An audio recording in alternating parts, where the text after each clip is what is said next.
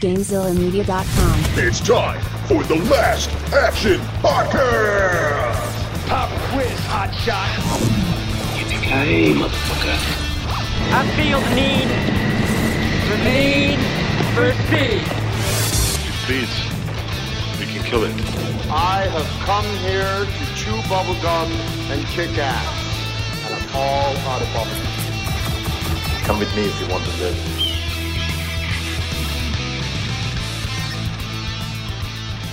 Welcome to this week's episode of the Last Action Podcast. I am LPJ, and I'm joined by a man who stays awake just to hear me breathing. Hovercraft Joe. I'm not comfortable with that intro, to be honest with you. No? You don't remember those times when, like, we would sit in the grass and you'd, like, dance animal crackers off my bare chest and then eat them? I already don't like the start of this. I already don't like where this episode's going. Look, I didn't like where the episode was going when your dad would chase me around our oil rig with a shotgun. That was terrible. I don't like. Also, he's an awful shot. He wasn't trying to shoot him. I don't like in the scenario that I'm Liv Tyler. But anyways, I think we've bounced back and forth. I think we've both been Liv Tyler in this scenario, back and forth here. So we've reached the end of summer blockbuster month, and what better way to close it out, if you haven't guessed already, than with a movie that I'm kind of surprised it hasn't been on the podcast yet. But we're talking about Armageddon tonight, the 1998 classic ? Armageddon. Well, I mean, it's a classic insofar as, like, when you think of summer blockbusters, this is kind of the first one. Like, this and Independence Day are really the 1A, 1B as far as, like, what people bring up for summer blockbusters.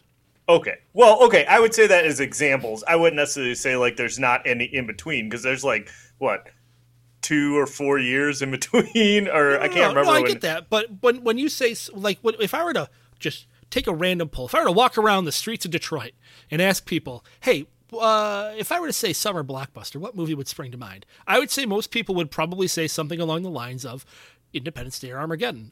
Obviously based on their age. You know, a 12-year-old's probably not going to know this movie as much as a 30-year-old and older would know. But my point is, within a certain demographic, this is kind of one of those movies. I agree with you. I do agree with you on that. It is kind of synonymous with the word or with the phrase "summer blockbuster." Sure. So it's fitting that we're using it to kind of close out the month. We started the month with Independence Day, and we're closing out the month with Armageddon. This movie actually, fun fact. Oh, sorry, just hit the table. Sorry, folks. This movie was released on June 30th, 1998. So my 18th birthday. My 18th birthday.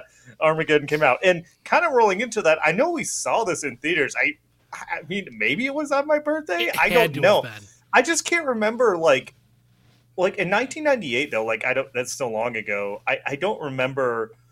Like, could we have seen this on a Thursday night showing, or was that before they really had those? That was really when they had midnight showings, but I don't think we went to a midnight showing, so we just actually see this on the Friday it came out.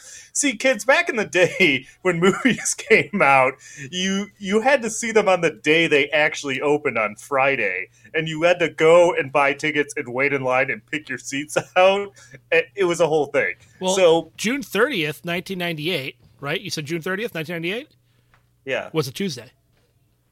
Oh, well, then we must have saw it on that Tuesday night then. Yeah, I think we did. So, but anyways, yeah, I guess I will say I remember, like, clearly the hype for this movie leading up to it. And I remember seeing it. I think, I believe we saw this at the Showcase Westland is what my memory serves me. I agree with that. And you know, I remember, like, okay, it's fine. Obviously the Aerosmith song is like a huge, like I remember that obviously more than the movie.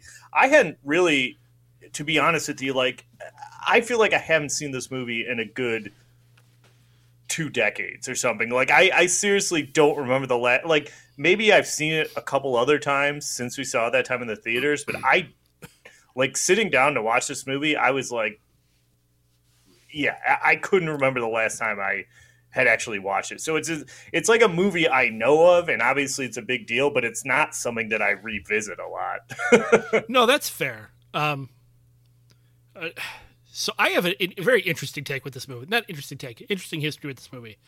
I worked at McDonald's at the time this movie was coming out, like that summer. And you worked there too. Yeah, I would have been. You would have been, yeah. I would have been working. Do you there, remember the giant Armageddon display that showed all the characters on there, but none of them look like the actors? No, I don't. There was that. None of them look like they clearly did not obtain the likeness rights for merchandising in McDonald's from the actors for this, but they had a giant Armageddon standee.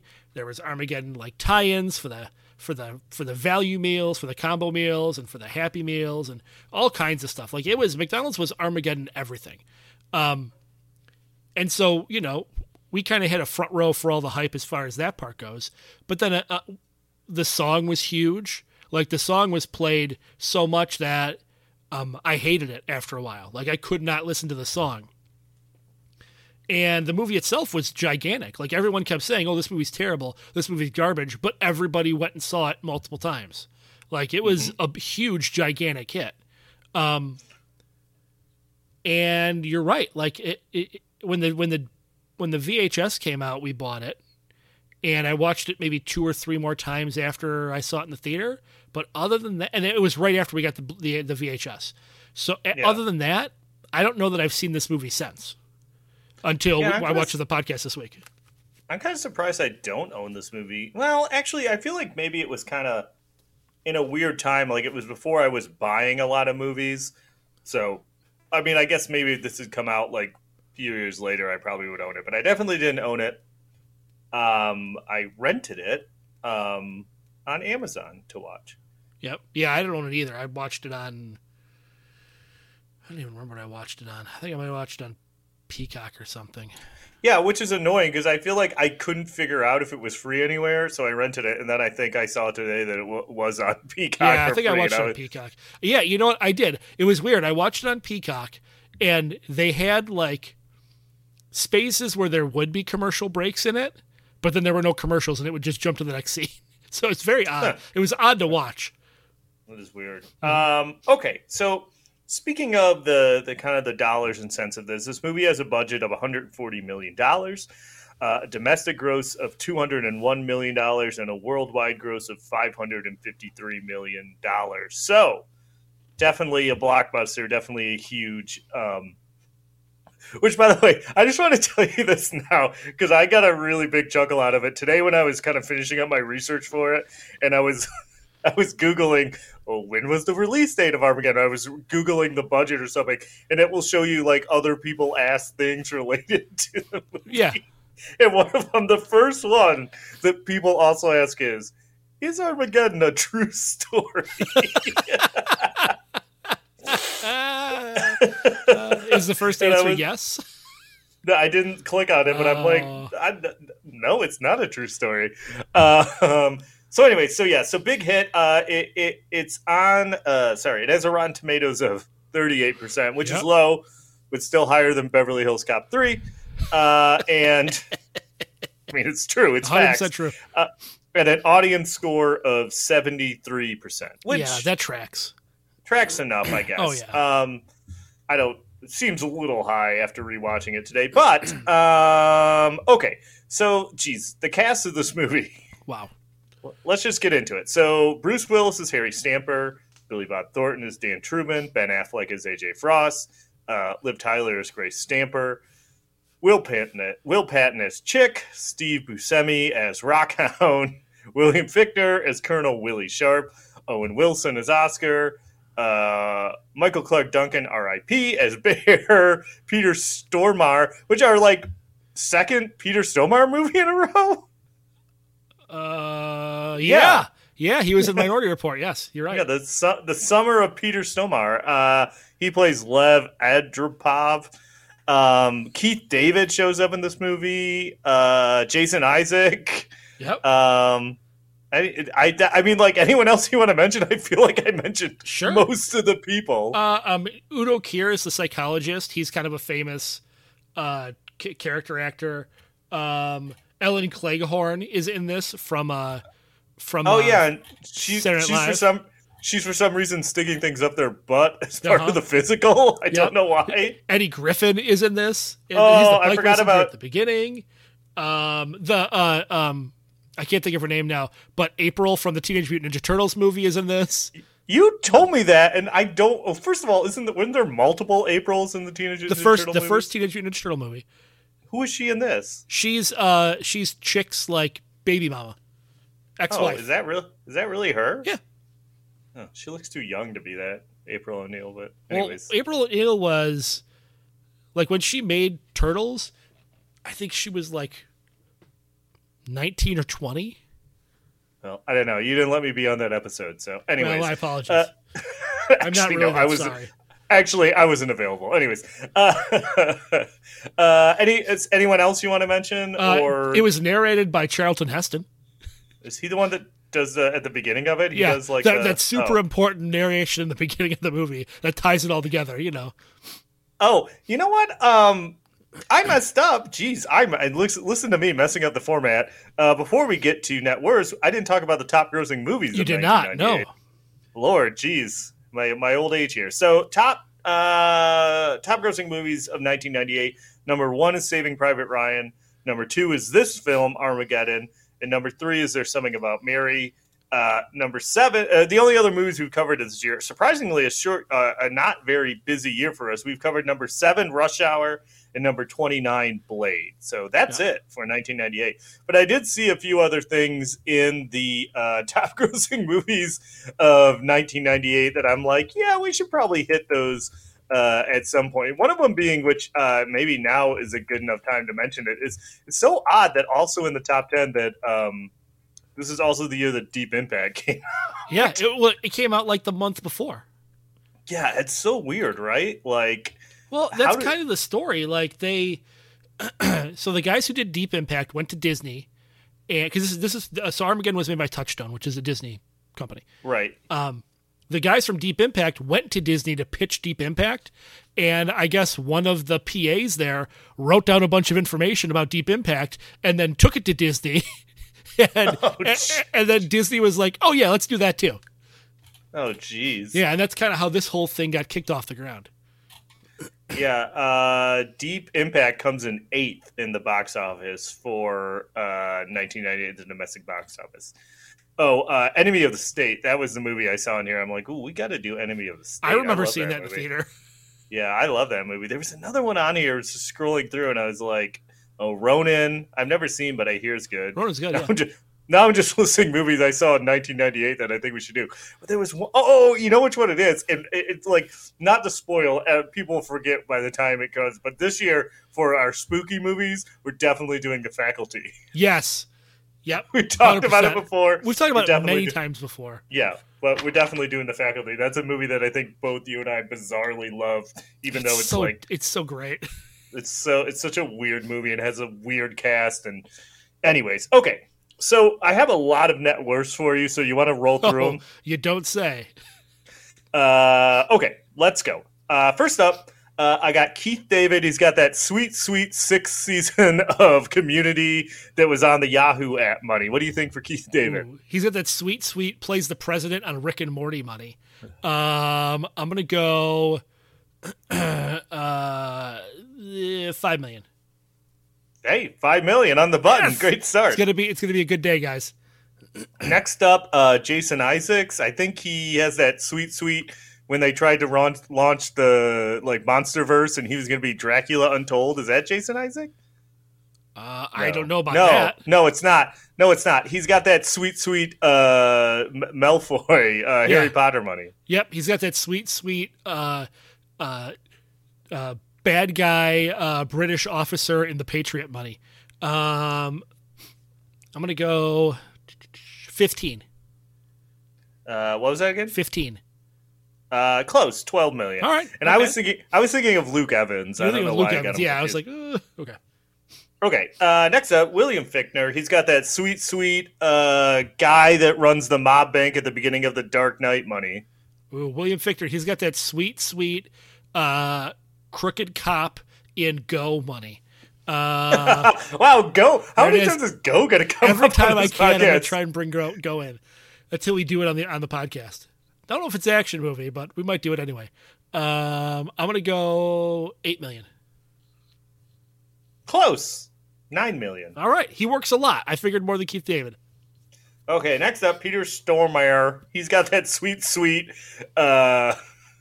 Minority Report money. There it is. He's got that sweet bet in a million things as a creepy Russian money. $12 million. $5 million. Okay. Sorry, Peter. Next up, Will Patton. He's got that sweet Yellowstone money. What do you think for Will Patton? Will Patton's got that sweet Thomas Jane Punisher money. Take that, Joe. How did you not bring that up? Dang it. You know what? And earlier today I was like, I got to mention the Thomas Jane Punisher. Well, I did. He's like John Travolta's like right-hand man, right? The guy that he... Okay. Yep. $15 million. $7 million. Man, your streak is dying. It's not good. I give these guys too much credit. Next up, Billy Bob Thornton. He's got that sweet Sling Blade money. What do you think for Billy Bob Thornton? I like the way you act. Billy Bob Thornton's got that sweet. I'm trying to think of a good movie he's been in. He's been in so many. Just think of one. No, I got to think of the perfect one. It doesn't matter. Billy Bob Thornton's got, let's say, $45 million. $45 million on the button. Wow, that's impressive. You've gotten 2 so far, so I gotta give you credit for that. Okay. Next up, it's Owen Wilson. He's got that. Speaking of movies we need to do on the podcast, he's got that Cars? sweet Shanghai Noon money. Let's see. Owen Wilson has that sweet Loki money. I'm gonna go $20 million. That you're lowballing Owen Real Wilson. way low? He's got $70 million. Wow. Okay. Good for him. Wow. Wow. Well, That's my Owen Wilson. That's all I've got. He's got that Cars money, I guess. Wow. Okay. Next up, Steve Buscemi. He's got that sweet randomly showing up in all of Adam Sandler's movies money.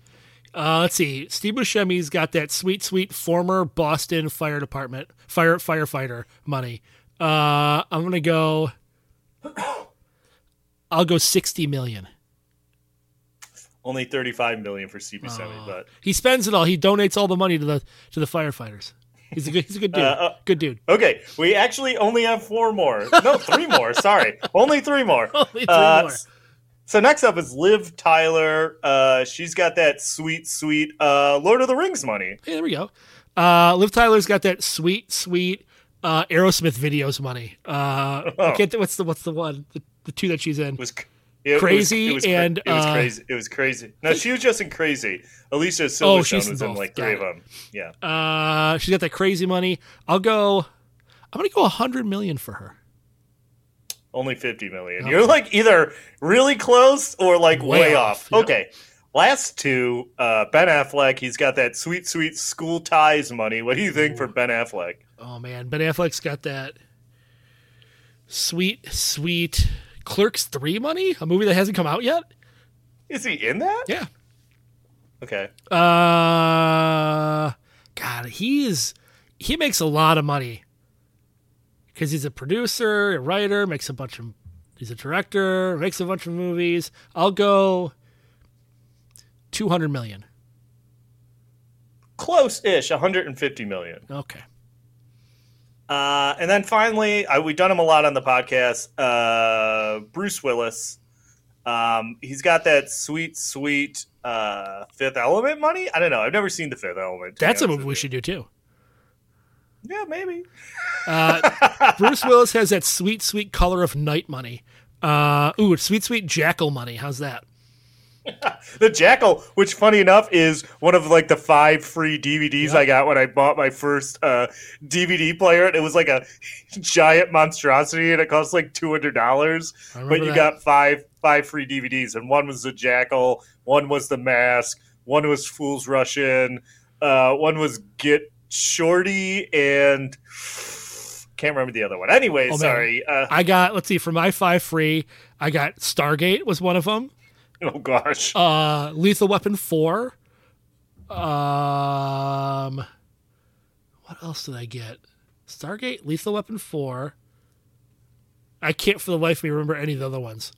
It wasn't Get Shorty, by the way. It was actually Analyze this or yeah. that. Whichever, Analyze This. Whichever one was the first one. Yeah. But the Bruce Willis Jackal was one of them. Anyways. I digress. We're 20 minutes in. Let's see. He's got, I'm going to say $350 million. $250 million. Okay. So, plus, he retired. He retired. The poor man has a medical condition now where he can't act anymore. So it's true. I'm going to miss Bruce Willis acting. I miss you, Bruce Willis. In some things. Okay, so as we probably mentioned, if we hadn't, this movie is directed by our old friend Michael Bay. Yes, it was. I can't remember how many Michael Bay movies have we done on this podcast. This, The Rock, Con Air, Transformers. His Netflix one we did, remember? Netflix one, yep. Which was, what was that one? That was something 6. Something had 6 in it. I don't remember. It's like, oh, if only I had the Internet Movie Database pulled up, I could tell you what it's called. Keep talking, I'm looking. Let's see. What movies have we done of Michael Bay? We've done... Oh, it's called Six Underground. Oh, we did Bad Boys. We've also done... And Bad Boys 2. Yeah. So let's see. We've done 1, 2, 3, 4, 5, 6. We've done 6 of his 1, 2, 3, 4, 5, 6, 7, 8, 9, 10, 11, 12, 13, 14. Of his 15 movies, we've done 6 of them on this podcast. I guess I never knew that he was a music video director before. Oh yeah, that's how he started. That's like he was like a big time music director. Yeah, like his thing is full of them. So sure. I mean, at some point I'm gonna wear you down. All the movies you covered. At some point, you got to throw Jody a bone so we can do Transformers: Revenge of the Fallen. just throw him a bone. He's been our friend for 30 plus years. You could do that movie on the podcast. You love the Transformers. I don't love that Transformers. I don't care. How many movies have we done that you don't love on the podcast? I don't pick them. Well, anyways, The Island. I remember The Island. That was filmed in Detroit. Anyways, so everyone knows Michael Bay. This movie is very Michael Bay-y, obviously. Well, you know what? It's weird. I would say yes, it is very Michael Bay-y, but at the same time, it's not as crazy over the top Michael Bay as it gets in like Bad Boys 2 and the Transformers movies. Like, there's no crazy lens flaring or, some of the other like aesthetic stuff. That's true, and I would say that there wasn't really a lot of like slow motion or stuff like that in this one either. So, okay, it's definitely a Michael Bay film.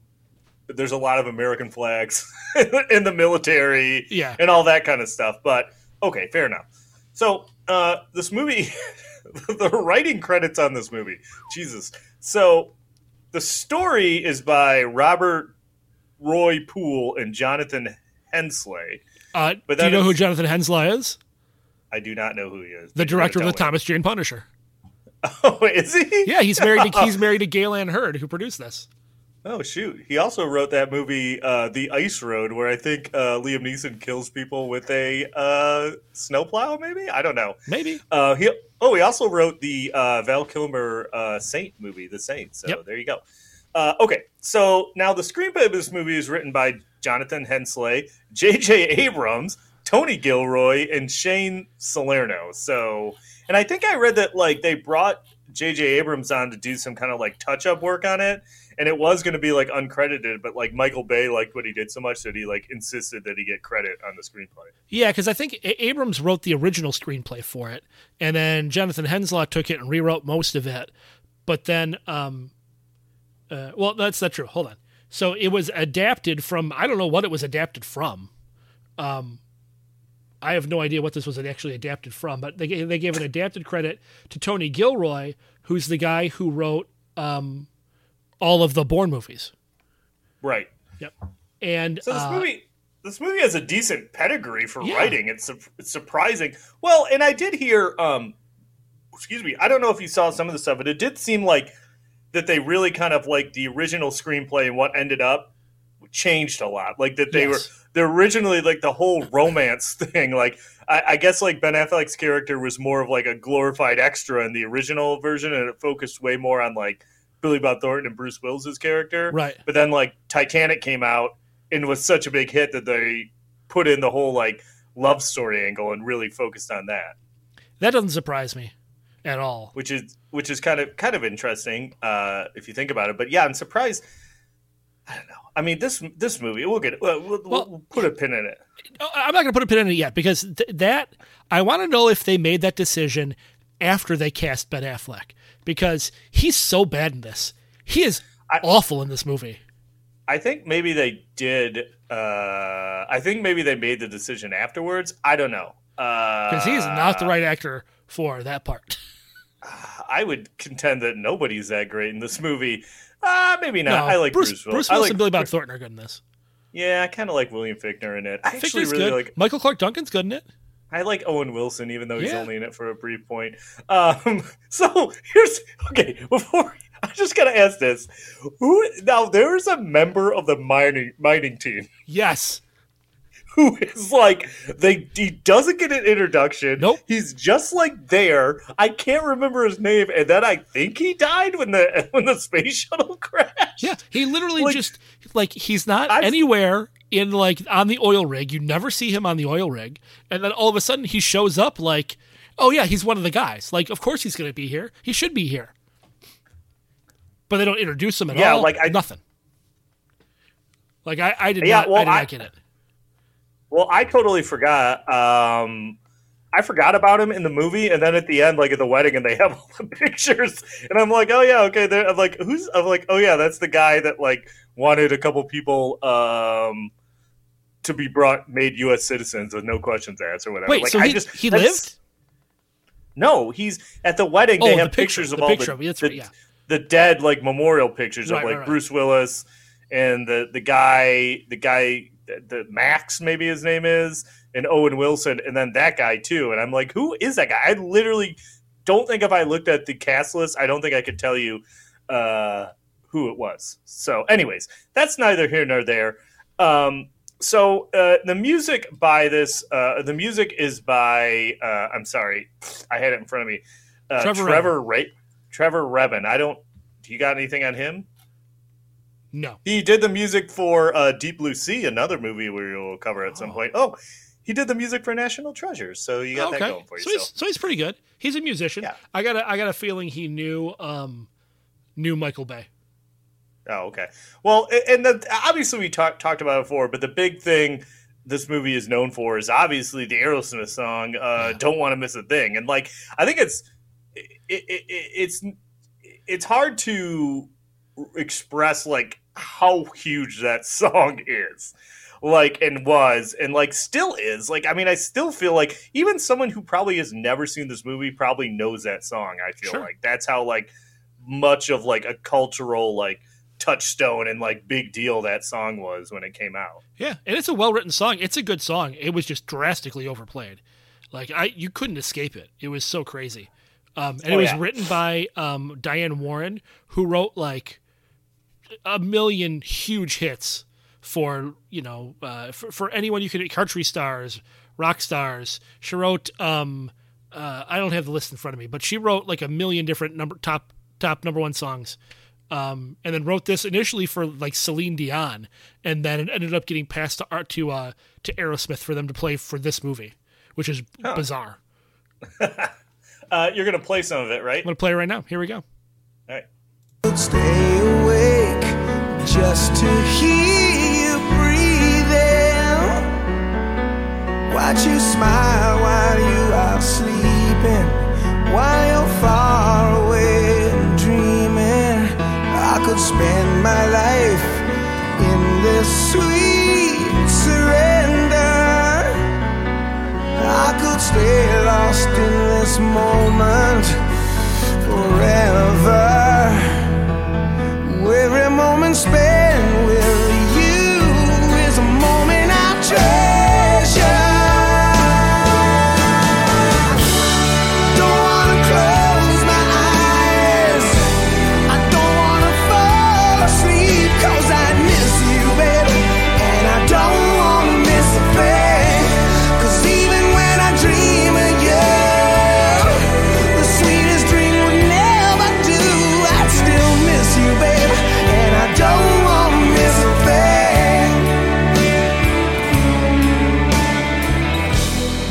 That's good. We got enough of that. But yeah, man, Aerosmith sings the shit out of that song. Like, I still kind of like that song. I like the song too. I was playing it for my my 6-year-old earlier, and he's like, "Man, that's a really good song. I really like it." I'm like, I know, it's pretty great. It's catchy. It is. It sticks in your head, though. After I watched this, I watched the movie about a week ago, and that's not true, about 5 days ago, and the song was stuck in my head up until, I watched it on a Sunday night, and the song was stuck in my head until Wednesday. Yeah, I know. I believe it. I was singing it all day today because I mean, as per my usual go with the podcast, I finished watching the last hour about an hour and a half or so before we were recording this episode. Yeah, that sounds right for you. Well, the problem was, this is neither here nor there, but I'm going to finish the thought now because I rented it because I didn't realize I could watch it on Peacock. When I rent a movie for this podcast, I always plan on giving my time to what I always rent it on Wednesday night. So I get a 2-day rental. So I rent it at Wednesday at like 7. So I have it till Friday at 7. So I have that anyways, no one cares. No one cares about the, you know what? There's a certain logistics that we have to follow for this podcast, and that's yours. Yeah. And this is, we're going to get into the plot now. This movie is too long. I'm just going to throw it out there right now, right off the bat. This movie is too long. Yeah, it's an hour before they even get to the shuttles, and then there's another hour and a half of the shuttle stuff. Right, it's insane. Okay, anything else you need to mention before we get? Oh crap! You know what? Taglines. This episode taglines. Okay, Jesus, and there's a lot of them. Here we go. Taglines. This movie has us flustered. This is going to be a 3-hour episode, guys. Hang on true. there. Usually when it's just you and I, we plow through these episodes. We're like, this is gonna be our longest one ever. No, you think this is our first time doing the show? Let's go. Taglines. Oh my gosh, there's 12 of them. Okay, it's more taglines than the length. Okay, keep going. Just go. It's closer than you think. Heads up. That's the second one. That's by the way. Second one. Yeah, it's just heads up. Okay, right. Third one. Earth. It was fun while it lasted. All right, that's the next one. The Earth's darkest day will be man's finest hour. Next one, for love, for honor, for mankind. Next one, take the ride of your life. Next one, all the time in the world is all they've got. Okay, fair enough. Next one, prepare to fight like there's no tomorrow. Fight what? One, fight the asteroid? These last ones are so bad. Okay, next one. School's out forever.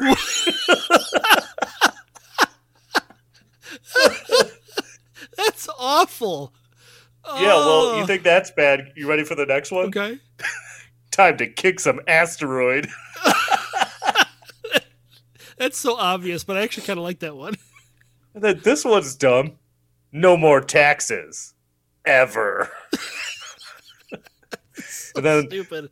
Luckily, we're at the last one of these 12 taglines, and it's nothing on earth can prepare you. All right. School's out forever. Yeah, I guess that's one way to think. I guess that's one way to think of a extinction level asteroid hitting the Earth. School's out forever. Okay, so the plot of this movie, it starts with that Charlton Heston voiceover talking about the asteroid that hit the Earth and killed the dinosaurs and all the damage that it did. I don't know if we really need that at the beginning of this movie. No, we do not. Next up, you got some astronauts in space. They're repairing a space shuttle, and it's like a meteor shower happens, right? Kind of rips apart the space shuttle and all the stuff.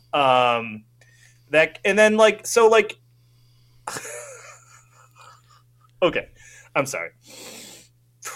Okay, so we see that. Then we get the guy who's the guy who I'm confused about his role in this, because he's later on he says he's retired Navy, but he owns this super powerful telescope ? And he's yelling at his wife to get the phone book. I don't really understand that guy.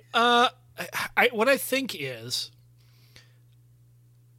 no, it doesn't matter. It doesn't matter. Okay, it doesn't matter. Okay, well, there's no explaining it.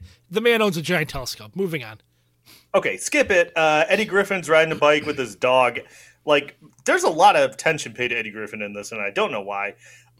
Then, like, that scene where the dog's attacking the Godzillas, like, Yeah, is that supposed to be like an FU to the Godzilla movie? Question mark. I think maybe. Did that movie come out in '98 as well? Yeah, I think it came out in '98. Was it? Uh, I'll look it up. You can just keep going. Okay, so after that weird scene with the dog, like a bunch of small like meteors start trashing, like a meteor shower starts like trashing New York City and like blowing thing up, and like somehow that guy that's selling the Godzillas gets blown up, but Eddie Griffin and his dog are fine. I don't quite get that part, but it really Sorry, Godzilla came out in May 20th of '98. Okay, there you go. But it like really trashes New York City.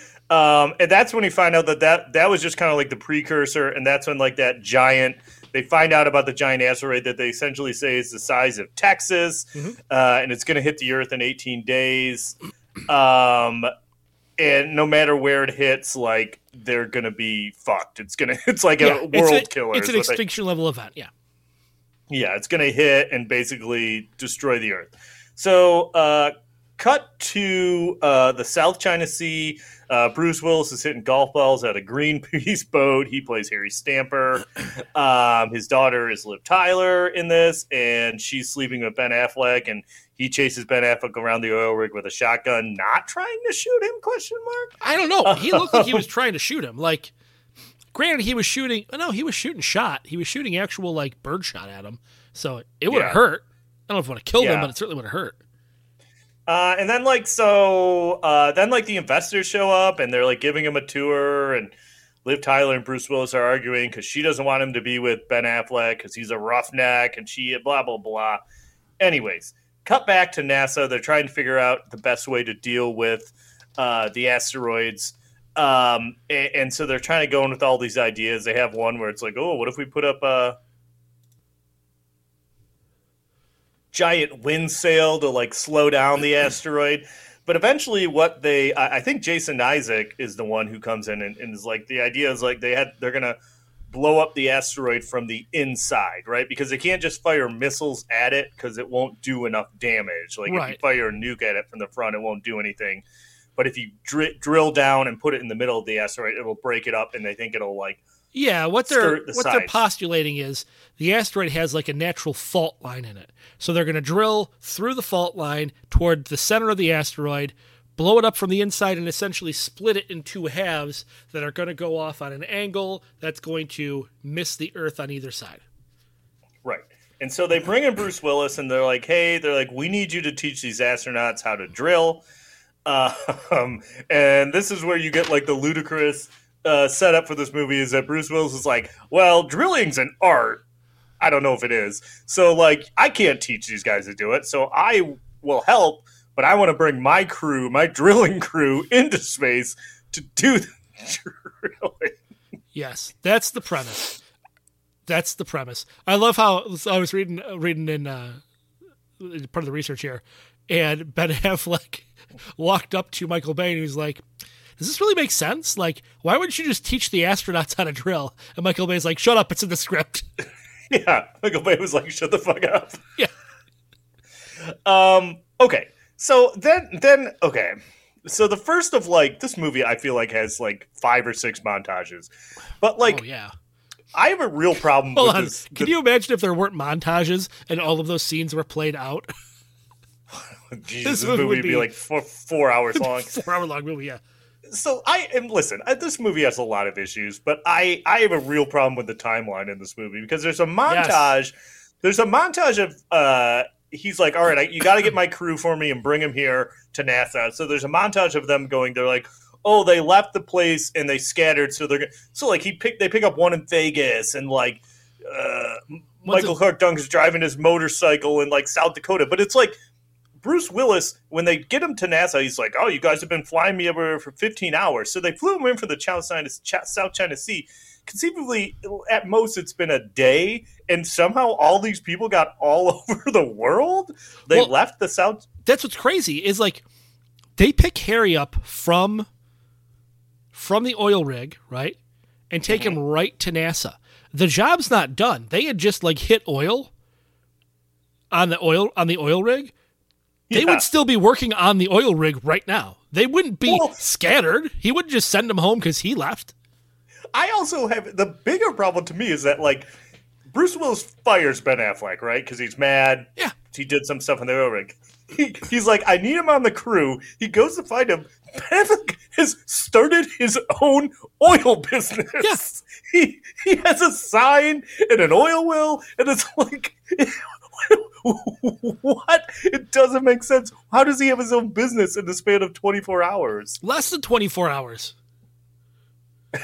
I was just like, oh my gosh. So anyways, and I do like the fact where Keith David is kind of like, yeah, this plan sounds terrible. And I'm like, I agree with you, Keith David. This does sound like a terrible plan. Yeah. And that's where you get like the thing of like, they all agree to do it, but they want some demands. And that's where you get the thing about like, oh, they don't want to pay taxes and they want to bring back like 8-track tapes and all this weird stuff. And then we go into the next montage of them getting physicals. That's where Ellen Cleghorn shows up and is apparently sticking a dildo in their butts for some reason. Apparently. I don't know what that has to do with because like I think Will Patton's like, hey, I'm just here to drill, and she's like, me too, and it's like, Jesus. Yeah. So they don't pass any of their physicals, but NASA approves them, and then like. I was so mad that I always had to turn off the movie and walk away from it when they're like, after they get approved and then they're going to like get trained to go into space and they're like walking up and William Fichtner's like, talk about the wrong stuff. I was so mad. There's a lot of garbage in this movie. So they have some special X-71 special shuttles that they're going to fly up there. Doesn't really matter. Then we get another montage of them training to go into space where they're, like doing all the stuff and blah, blah, blah. And they're mad about, like, I don't understand, like, I understand that they know drills well, but they, like, rewire the whole, like, armadillo, like, landing vehicle. Yeah, like, I don't understand that. Like, they rewire the whole landing vehicle, right? And they basically make the entire thing a giant drill. Like, do you need that? I don't look. I'm not a mechanic. I'm not going to pretend that I am, but I know a fair amount about how things work, right? It's a drill, right? It's got a motor. It's got some controls. You can mount it on the side of this armadillo and work the controls from the side of the armadillo. You don't have to take everything out and rewire everything. Like, it doesn't make any sense. Well, but then during that montage, we do get maybe my favorite part of this movie, and it's something that when I worked with the Tush at Sam's Club, he used to say it all the time. It's when like you just cut to Owen Wilson, he's like, yeah, but like if you had to, he's like, I think I'd probably be Han Solo. And Ben Affleck's like, no, if anything, I'm Han Solo. You're Chewbacca. And Owen Wilson's like, Chewie, have you even seen Star Wars? Dave used to say that line all the time in like an Owen Wilson voice. So, anyways. That's neither here nor there. Please move on. So they go over the flight plan. They're going to have 2 teams in case one fails. And they're going to, like, they have to drill down 800 feet? Question mark? Yes, yeah, 800 feet. And it's going to be like a remote detonate. They're going to remote detonate the nuke so they can leave, and they have to do it before they get to the zero barrier, which is like if it gets past that, it doesn't matter if they blow it up. It's still going to trash the earth. Right. Ben Affleck asked Liv Tyler to marry him, and he also loves kissing shoulders. I have that written in there because he's just like kissing her shoulder. Yeah. And Bruce Willis watches them creepily for a fair amount of time.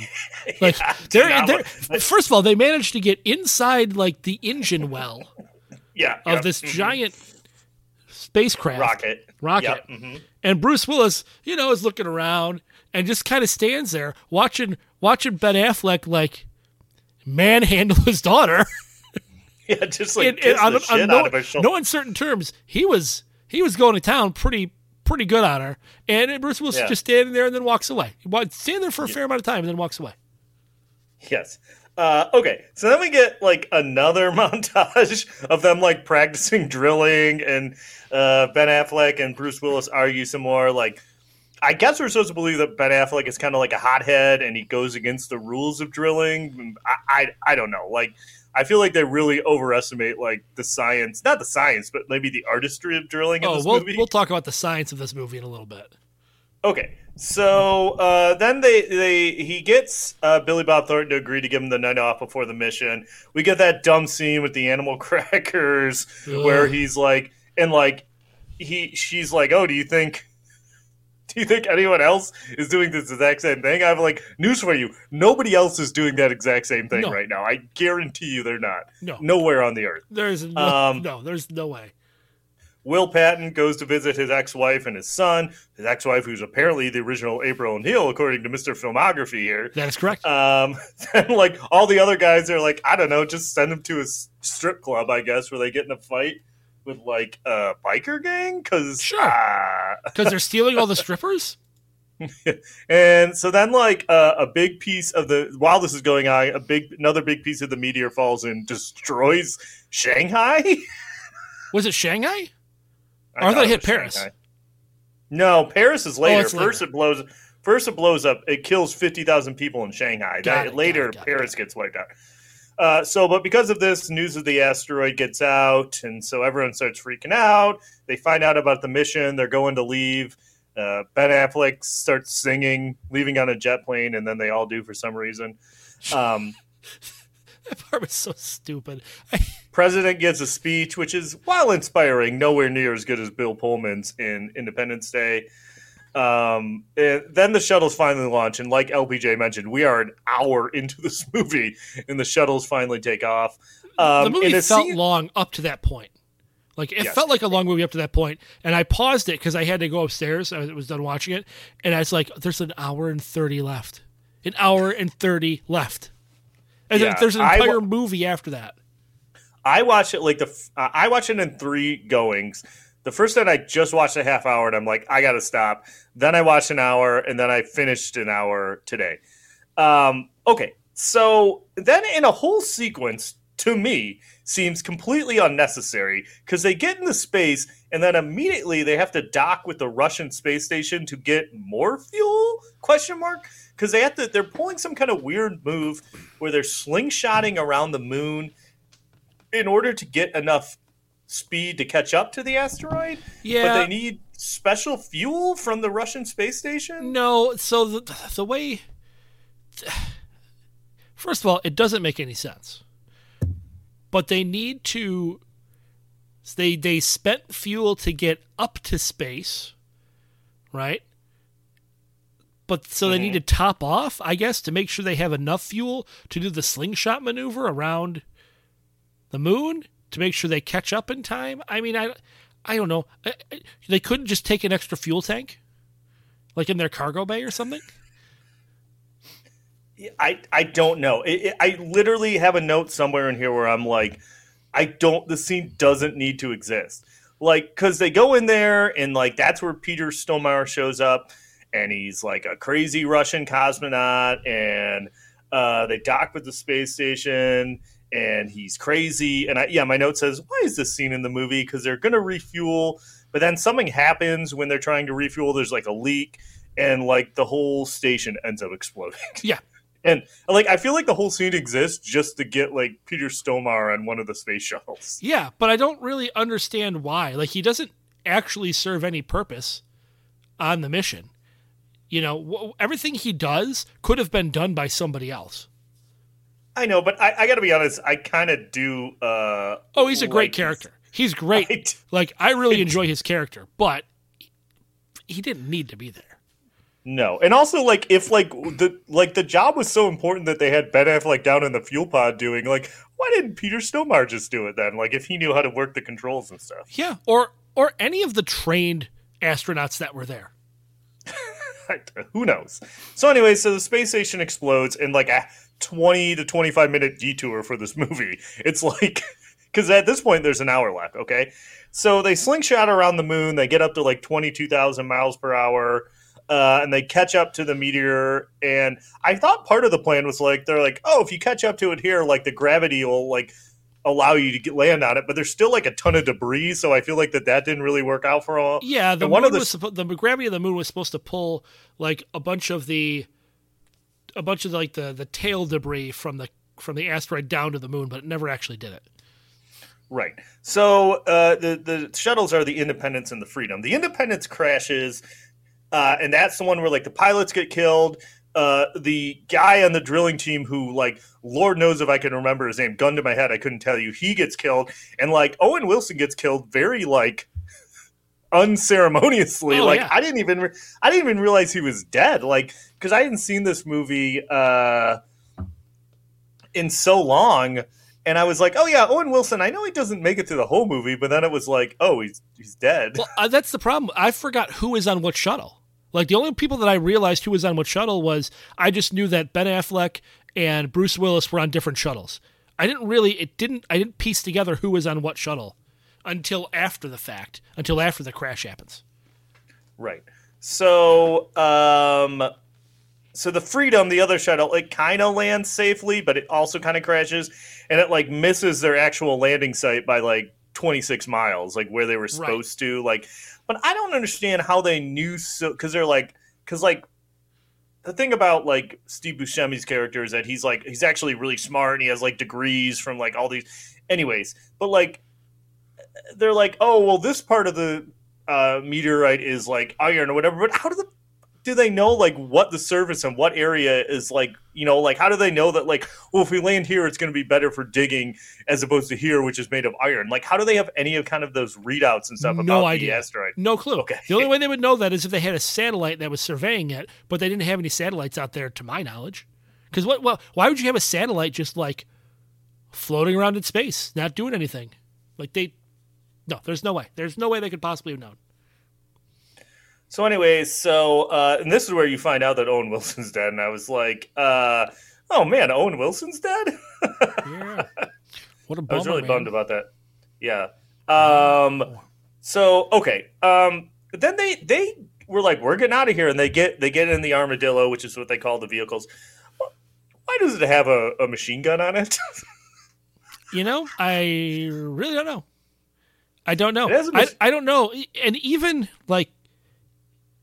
if it wasn't for this mission, right? Why would a space exploration vehicle have a machine gun on it anyway?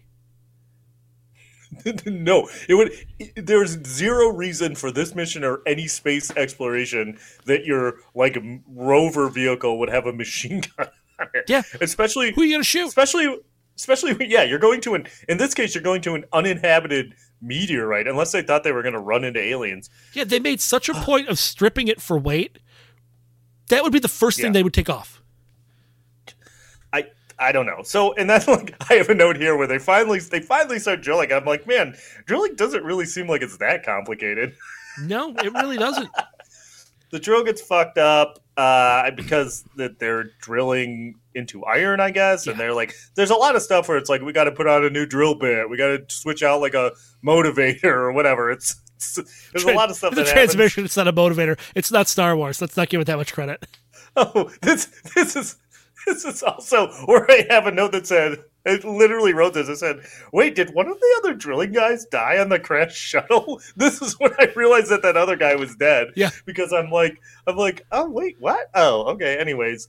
So Bruce Willis and William Fichtner kind of argue because they're getting close to, they're having trouble. Jesus, they're having trouble drilling the right amount of feet in time. Well, and they're having trouble. At a certain point, they don't think they're going to be able to remote detonate the nuke. Right. So the president makes a decision where he's like, "I'm going to remote detonate it now while we still can." But like Billy Bob Thornton's like, "Well, it's not going to help because like if you blow it up, it's not going to do anything." So him and like William Fichtner and Bruce Willis argue, and the bomb's ticking down, and there's a lot of yelling, and like William Fichtner pulls out a gun, but eventually Bruce Willis convinces them to well, first Billy Bob Thornton has some NASA guy shut down the uplink, they get it going again, but then Bruce Willis convinces him to disarm the bomb because he's like, I've never not drilled what I've tried to drill before, because he's super passionate about drilling. It's his life. So they disarm the bomb. Then perhaps the stupidest scene in a movie full of dumb scenes is when they jump the armadillo over the space canyon. Yeah, there's that.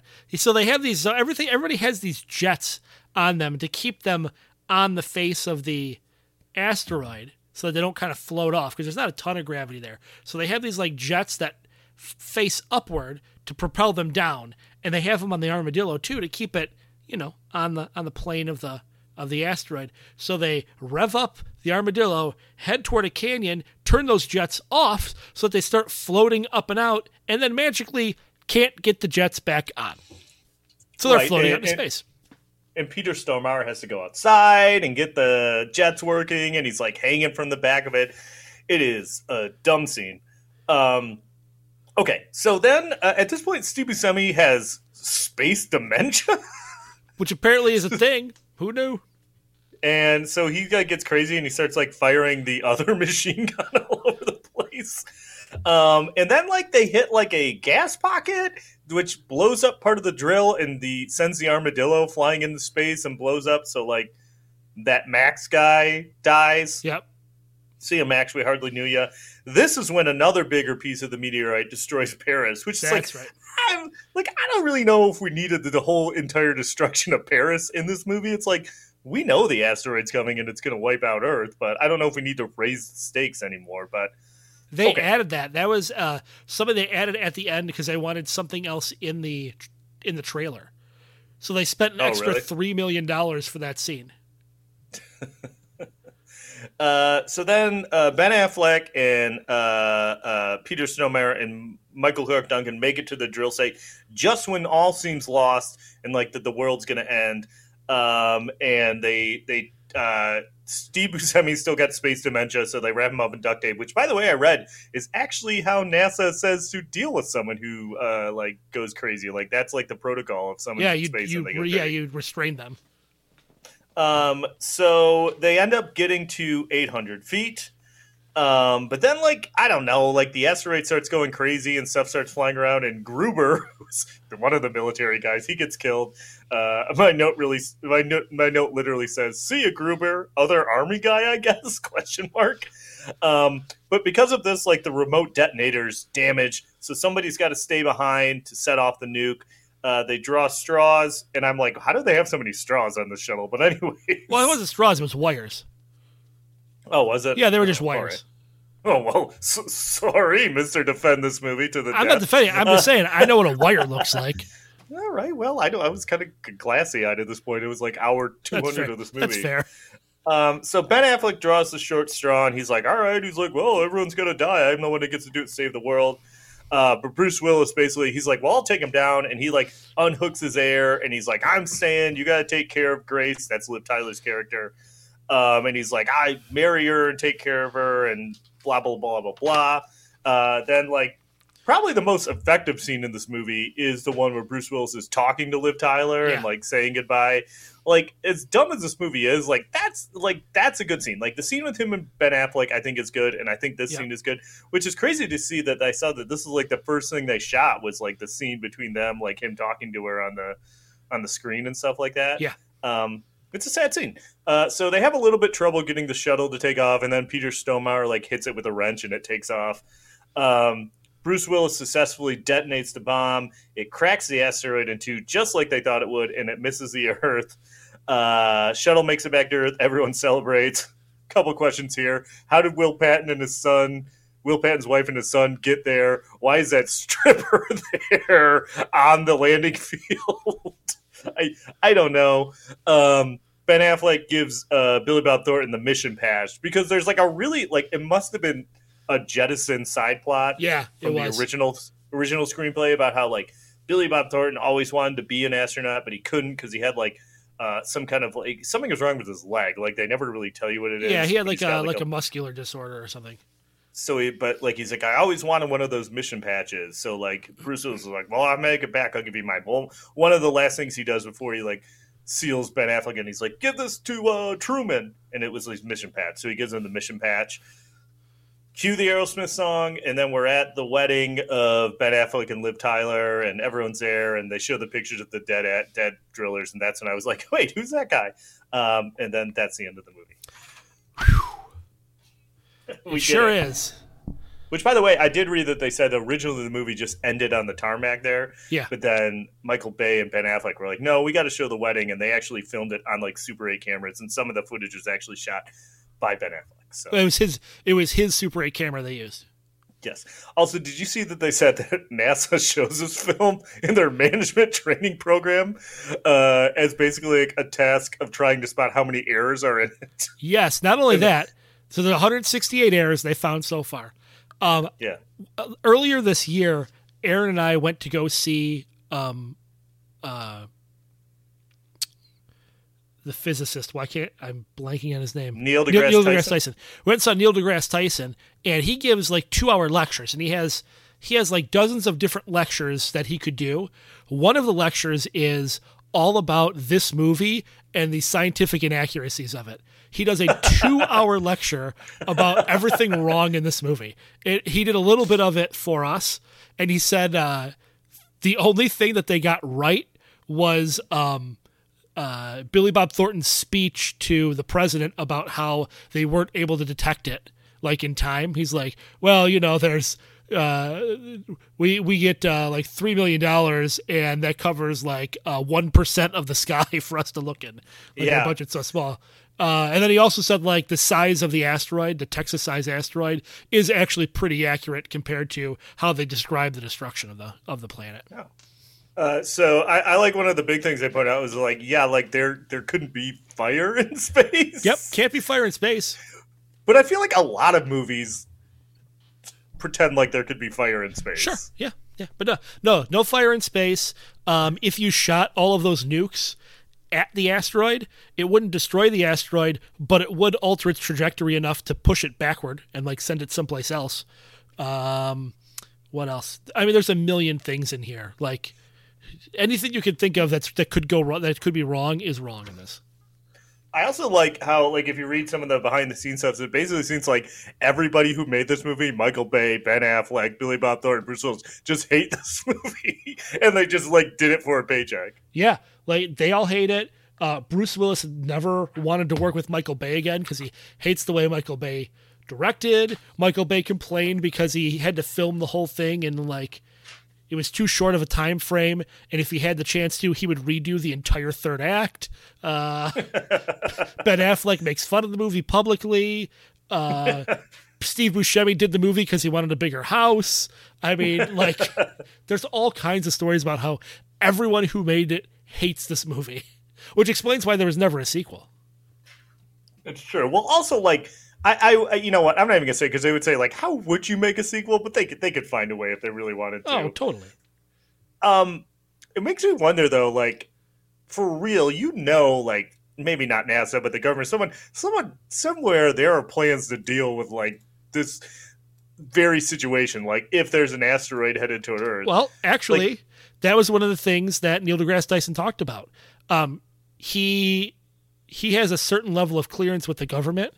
And he's part of think tanks that go in and just discuss this stuff.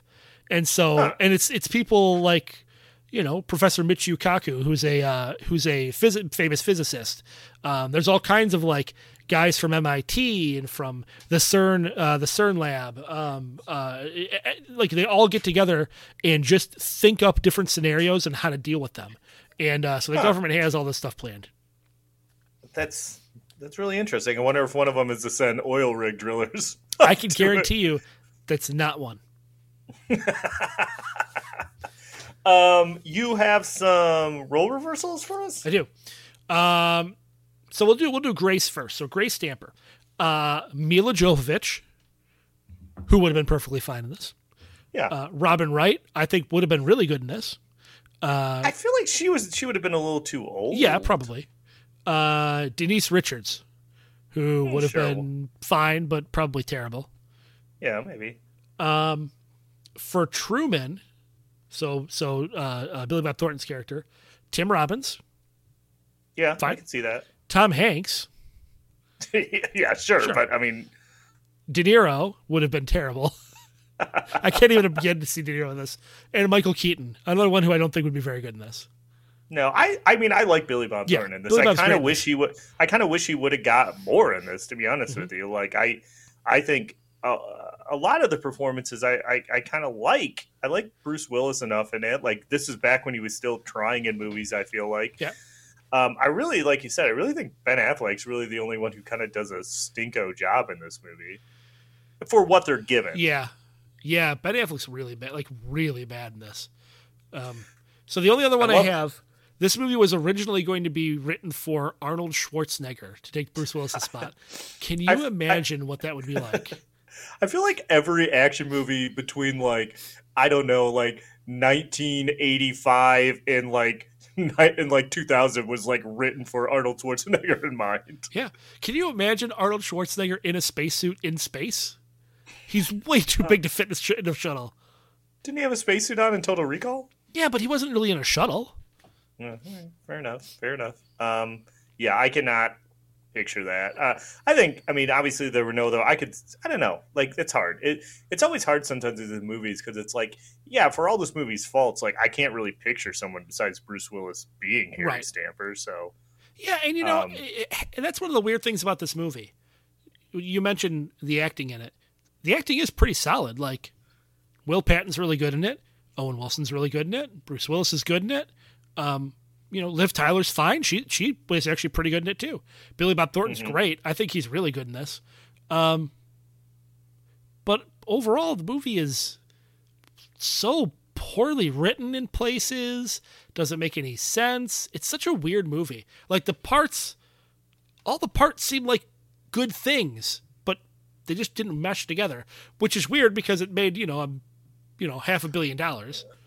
Yeah, but I mean, the quality of a movie, I mean, like, never necessarily translates to how much money it's going to make, fair. Or whatever. Like, a good movie or bad movie, like, that's how much money. I mean, it to a certain extent, this movie, at least on a one viewing in a movie theater, serves its purpose, right? Sure. You're eating popcorn, you're watching the explosions, it's summer, like, it definitely checks off all those boxes. So I understand why it made a ton of money, especially with the marketing behind it and all that. Like, that makes sense. Like I said, watching it however many years ago it is now, like, well, I don't know. Let's get to rating it then. Okay.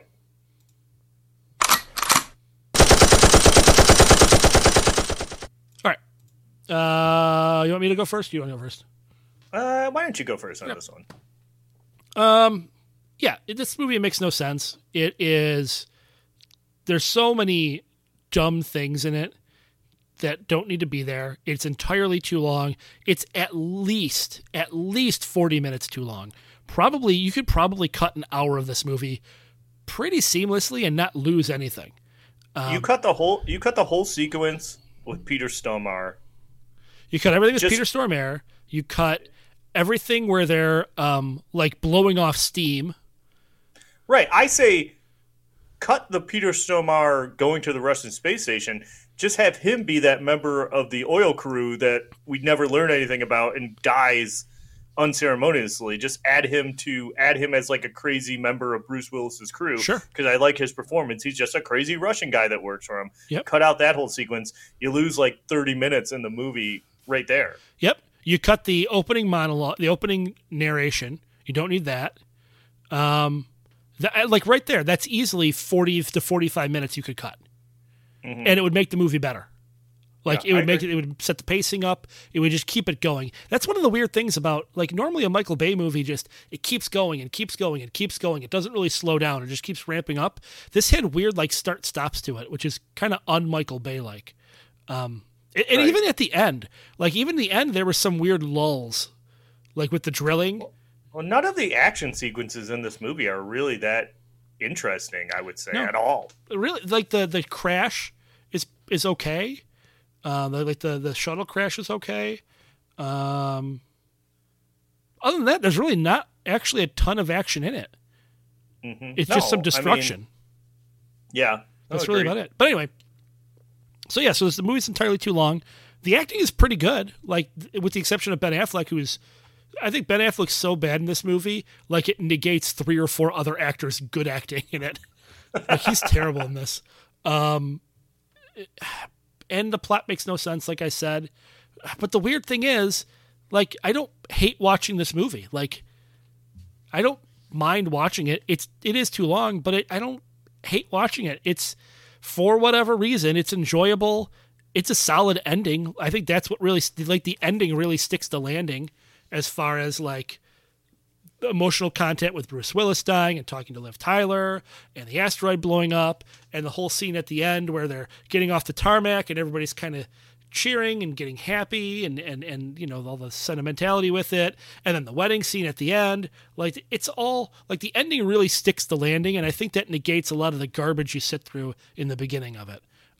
So I'm going to say people should see this movie. It's a good watch. But I don't know if it's a good rewatch. So I'll go 3 machine guns for this one.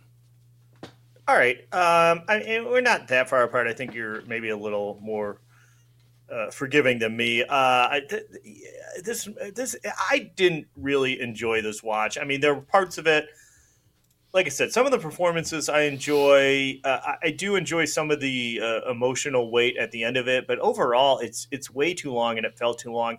And also, we didn't even talk about this. Like, and I understand they're on like an asteroid, but like the last hour of this movie visually is terrible. Yeah. Like when they're like they made like I don't know what they could have done, but like the look of when they're on the asteroid is not engaging at all. Like it's dark, it's hard to see what's going on, and there's like spiky stuffs, and it's like I understand you're in space and you're on an asteroid, but it's also a movie, so maybe you could have done something to make that more appealing, because you spend like an hour of the movie on that asteroid and it just looks ugly and not like it not engaging. Like it's, you know, like I feel like they could have done something. I don't know what to make it more like pop a little more on the screen, you know? No, I agree. And to your point, I know you love it when I bring up Star Trek.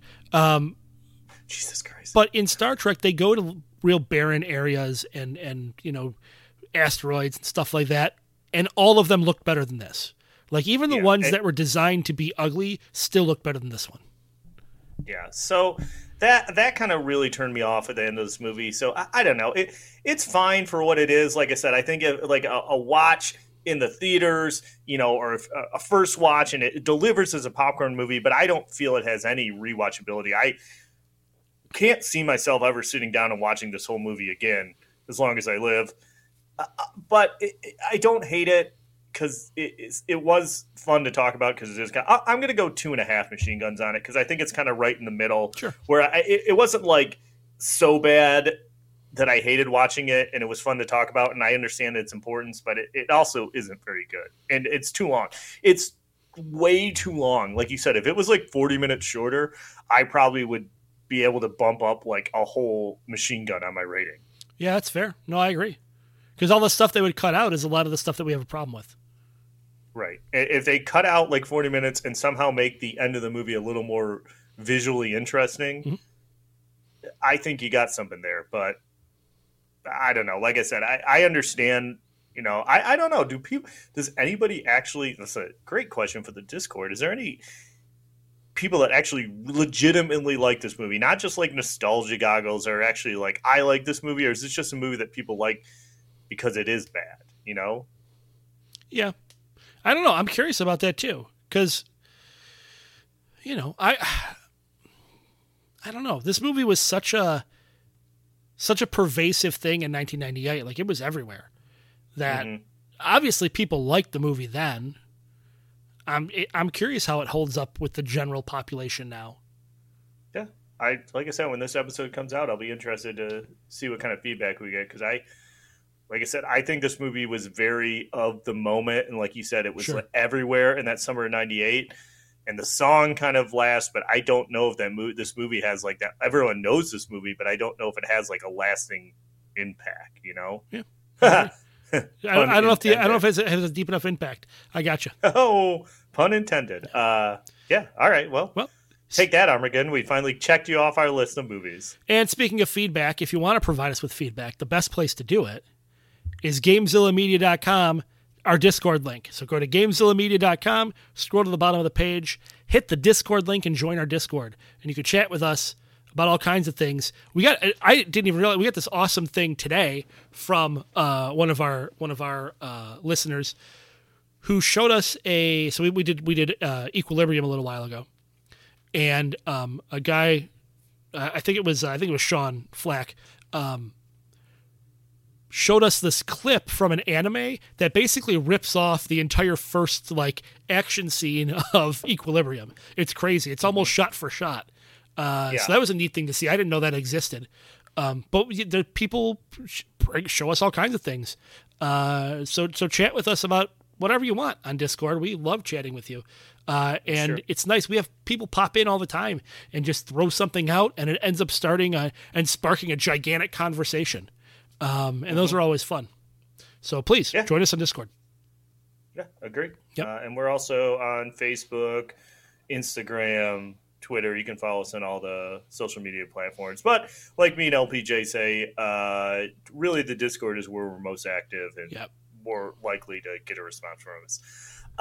And I don't really have any plugs other than to say that this is episode 198 of the Last Action Podcast. So we are staring down the barrel of episode 200. So we got a fun episode for 199 and, like LPJ kind of talked about, something big for 200. So should be fun. And then afterwards, it's anyone's guess. We haven't planned out after 200. So we're still going to be making the podcast. Right. It's just weird, though, because like we spent the past, 3 months at this point, 2.5 months, like with everything planned out. Yeah. Which is rare for us. Yes, usually the night after we record, they're like, "Ooh, what are we going to do next?" Like, so to have like almost 3 months of movies played out was a very odd thing for us. It was but kind it's of almost nice, to an end. It was kind of nice. Maybe we should think about doing it like that again. I don't know. I think it worked out. The theme months kind of worked out for us.